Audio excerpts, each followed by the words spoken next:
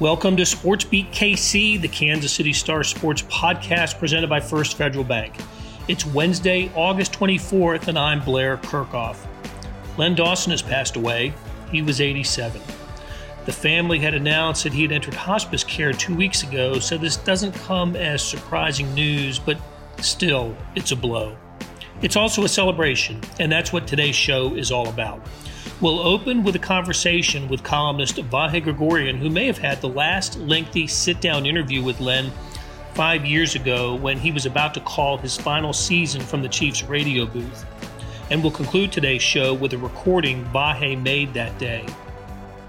After a break, you'll hear from Dawson in a 2009 interview conducted by the Star's Todd Feeback, interviews of play-by-play announcers Dawson worked with, Kevin Harlan and Mitch Holthus, an interview with former Chiefs beat writer Bill Richardson on why Super Bowl IV was a bittersweet occasion for Dawson, and finally, a piece of Dawson's interview with Vahe. Let's get started. Well, Vahe, Len Dawson passed away earlier today. Of course, we're recording this on Wednesday, and we knew it was coming when he entered hospice care, about 2 weeks ago, a little less than 2 weeks ago. So it doesn't make the moment any less sad. When we woke up to the news this morning, and it was like this Len Dawson passed away. It's a world without Len Dawson. Here we are. Yeah, and you're right. I mean, it's funny, you get a little chance to gird yourself, but I think you don't really feel the full sense of the meaning of it till the event actually happens, right? A lot of times we, in our business, need to be cognizant of these things and, work ahead a little when those happen, but you don't feel the emotional connection to it till it actually happens. It's just that way. And I guess that's an important point that I think, even as reporters, even as sort of outsiders who came to Kansas City, me more so than you, since you've been here so long, we had a sort of long-time sense of Len Dawson, not just as a Kansas City icon, but as a national treasure. You and I, let's see, we're both north of the 60 mile per hour sign.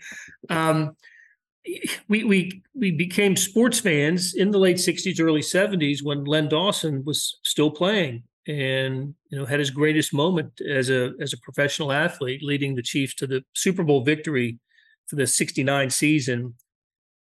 And so so we knew who Len Dawson was. He was a star of our youth, a star athlete from our youth. Saw him on TV all the time and watched when we saw the Chiefs. He was the quarterback of the Super Bowl winning team. But then, as you mentioned, I came to Kansas City in 1989, and you came in 2013. And Len Dawson was so much a part of life in Kansas City in a way that I'm not sure a lot of stars of our youth became.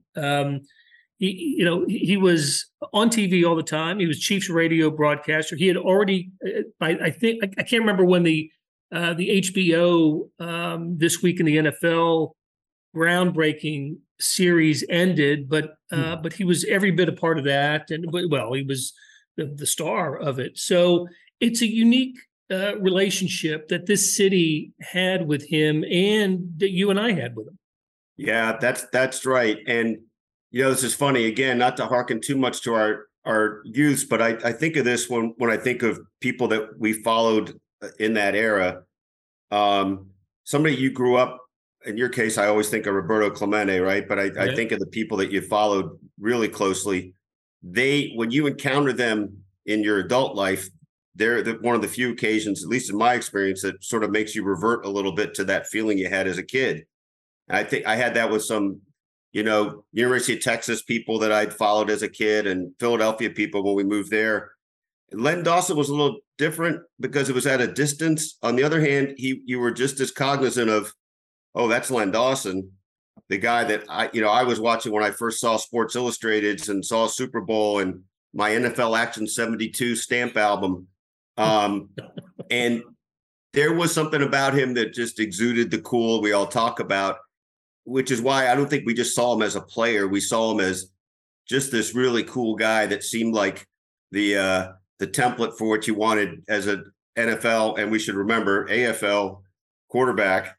So then to have, develop relationship with him to some degree. I mean, I know we both had lots of opportunities to talk to him, and I had a couple extended sit downs with him. And I think that was what was really neat about his place in Kansas City. Look, along with George Brett, we've talked about this many times. Those guys really epitomize the people that weren't from here that became completely ingrained in the community and stayed. And they're not the only ones, but they're right at the top. And it's always been kind of, I think, a telling thing about them, but also about Kansas City. Yeah, I remember about, I don't know, 5, 6, 7 years ago, I did a Mount Rushmore of Kansas City sports figures, and these were just athletes, not owners or even coaches. And Dawson and Brett were and Tom Watson, the golfer, of course, were the three slam dunks on a Kansas City sports Mount Rushmore. And I kind of, took me a while to come up with the fourth. It was Buck O'Neil at the time, and it probably still would be now. But anyway, yeah, that's what's happened is we've lost a face from the Mount Rushmore of Kansas City sports. And you, of course, had one of the last extended media visits with Len Dawson. Went to his house.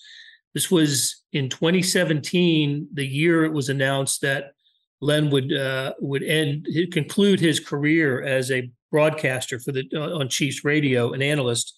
And later in the show, after we take a break, we're actually going to play a clip, about a minute and a half, a clip of your interview with Len Dawson. So, what do you remember about that occasion? And in watching the reviewing that clip, he was, he seemed, I don't know if seemed like he was ready to step down, but anyway, he sounded good and seems like he could have gone on a little longer if he wanted to. Yeah, I had a little bit of that feeling that day. What I remember him, it was quite striking. I can't remember if it's in the clip or just part of the rest of our conversation, but he spent a lot of time that day talking about his sadness about the terrible conditions so many of his era were in. And I think he used the term, that they're just existing. I'm still going to live. And at the time he was still, I think, taking daily walks in Loose Park, and he didn't live too far from there. And a few other things that I think he thought were going to help keep him young.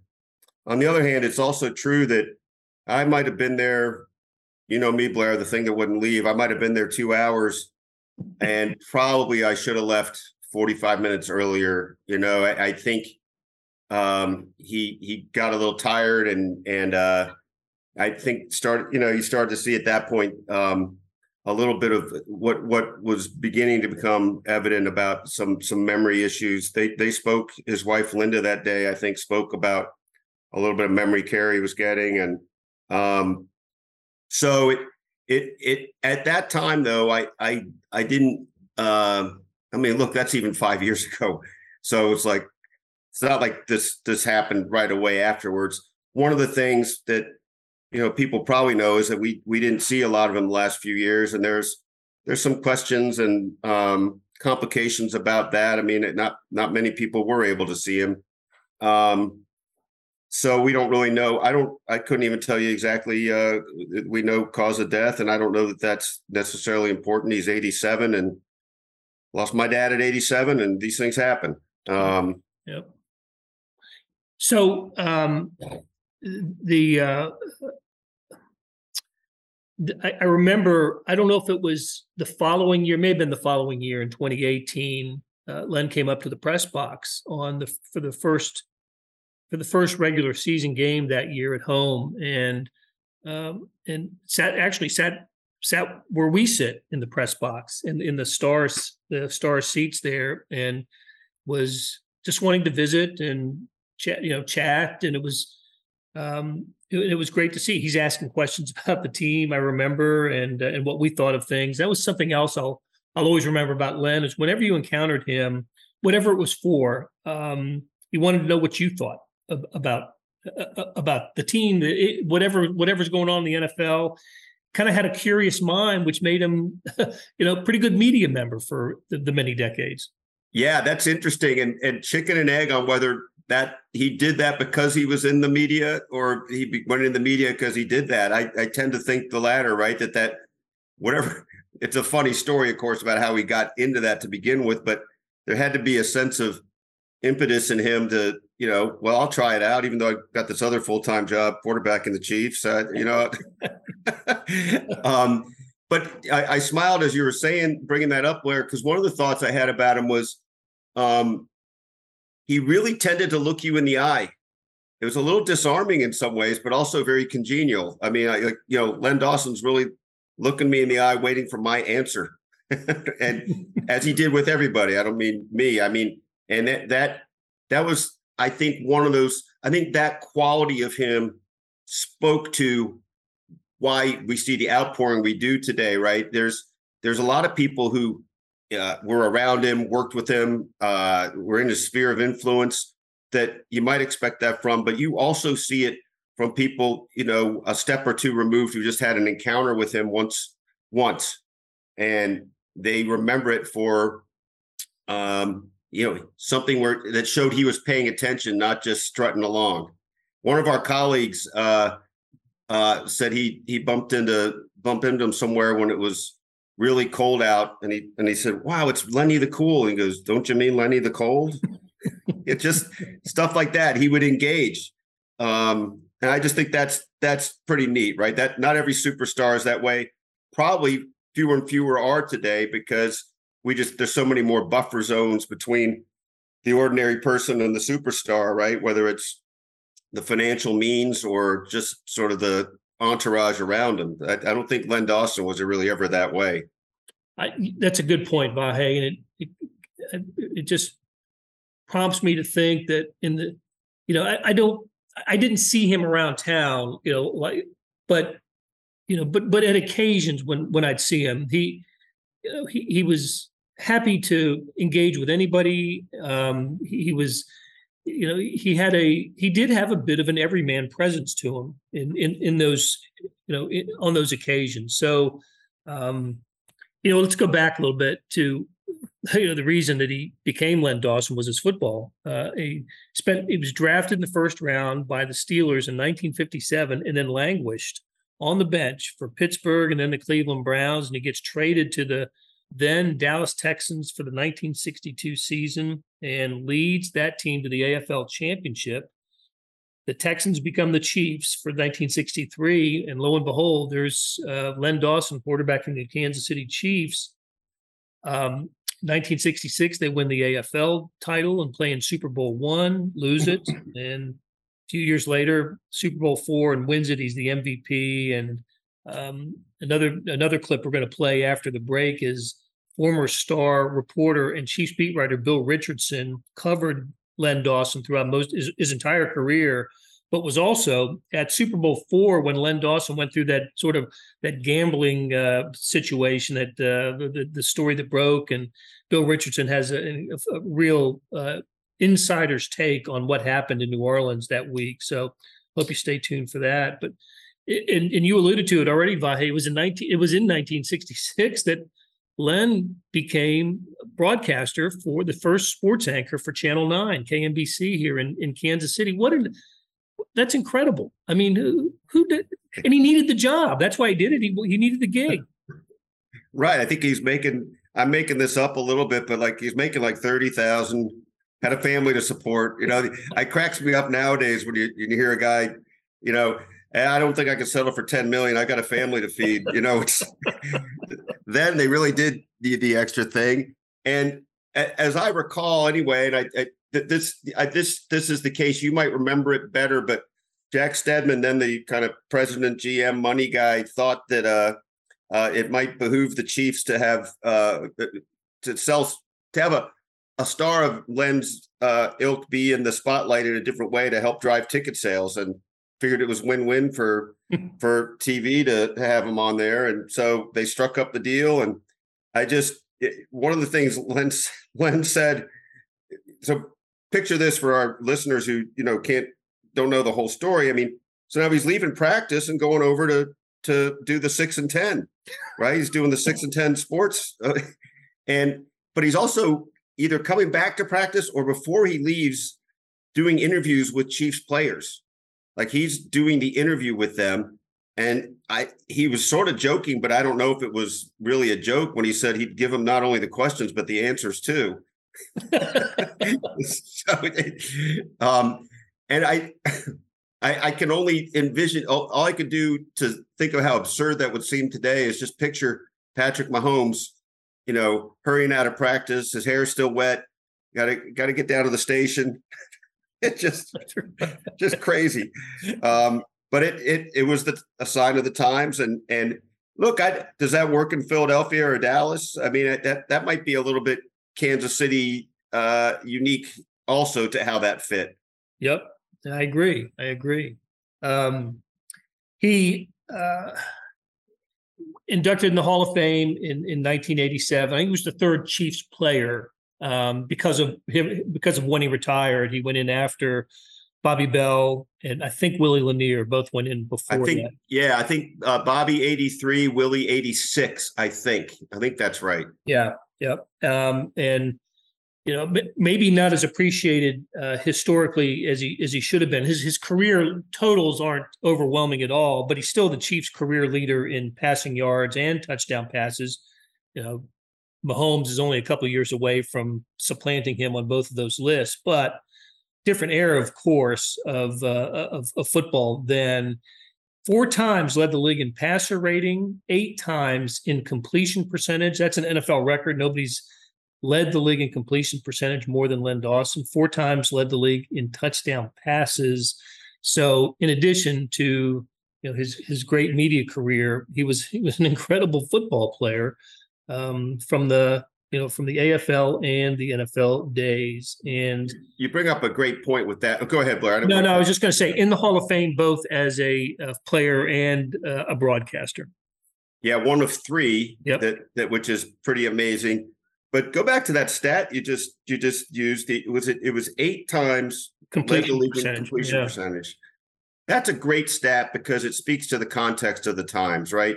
If you just look at his completion percentage now, the way the game is played now with X, Y, and Z, there's so many other things that just warp the context of that. So a lot of times, right, the best way to identify somebody's greatness is not just over the course of the game, but within the confines of how the game was played then.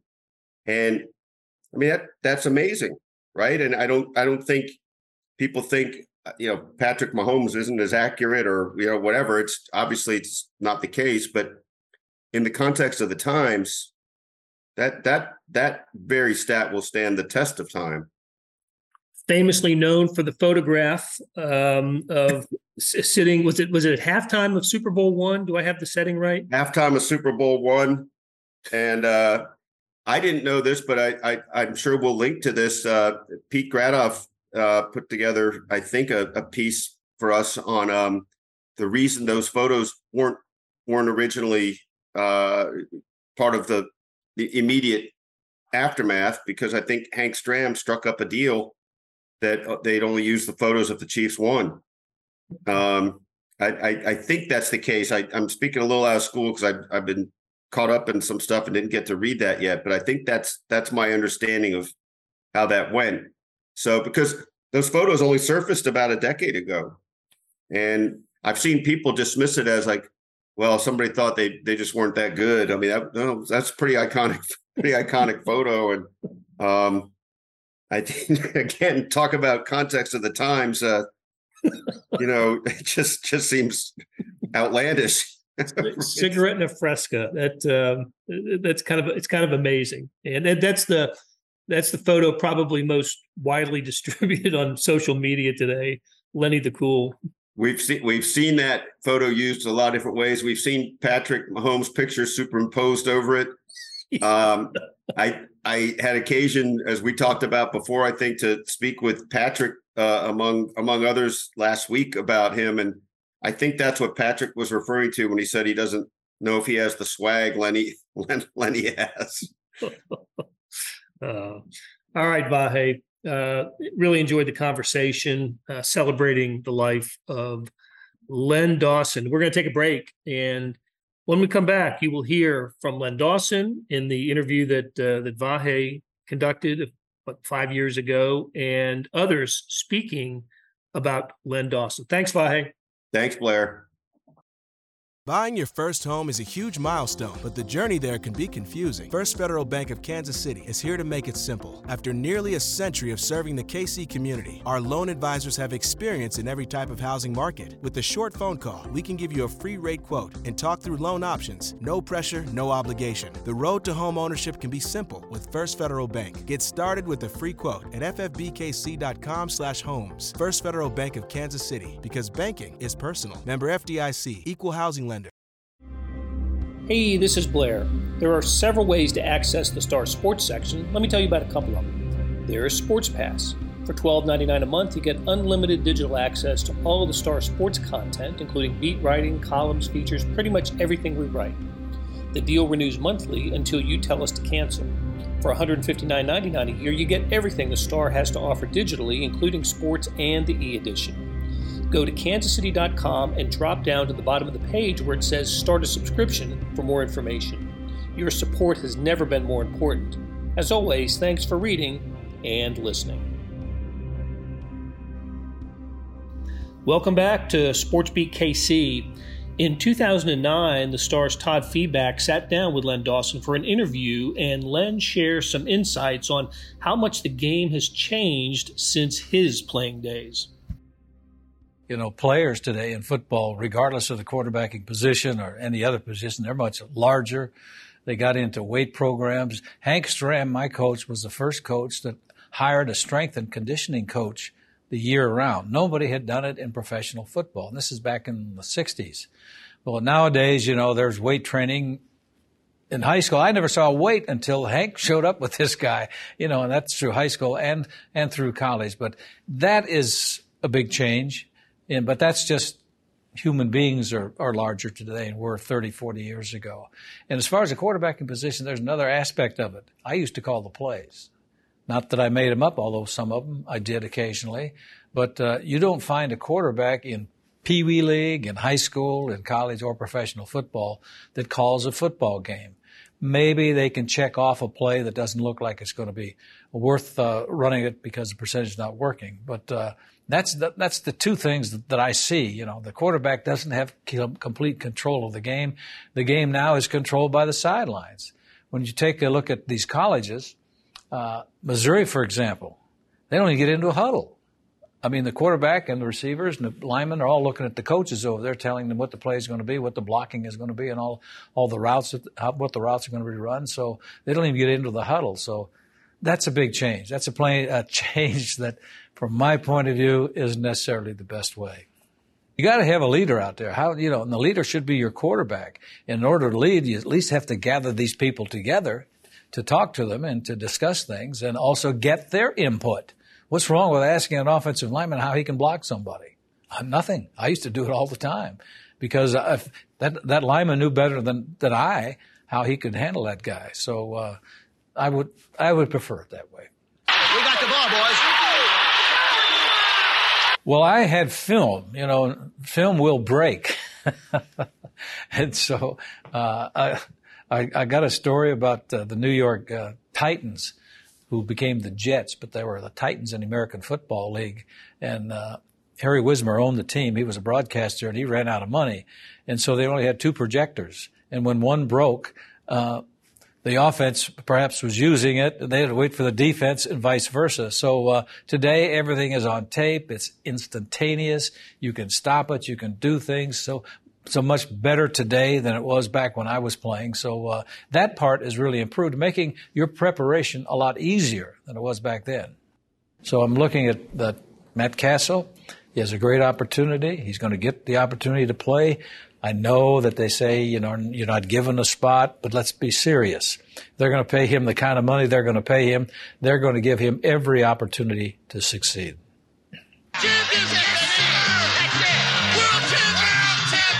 Let's hope that they have the rest of the people together on the three phases of the game so that they can be competitive each and every week and they can bring back a championship to Kansas City. I'm not getting any younger. I'd like to see another Super Bowl championship team.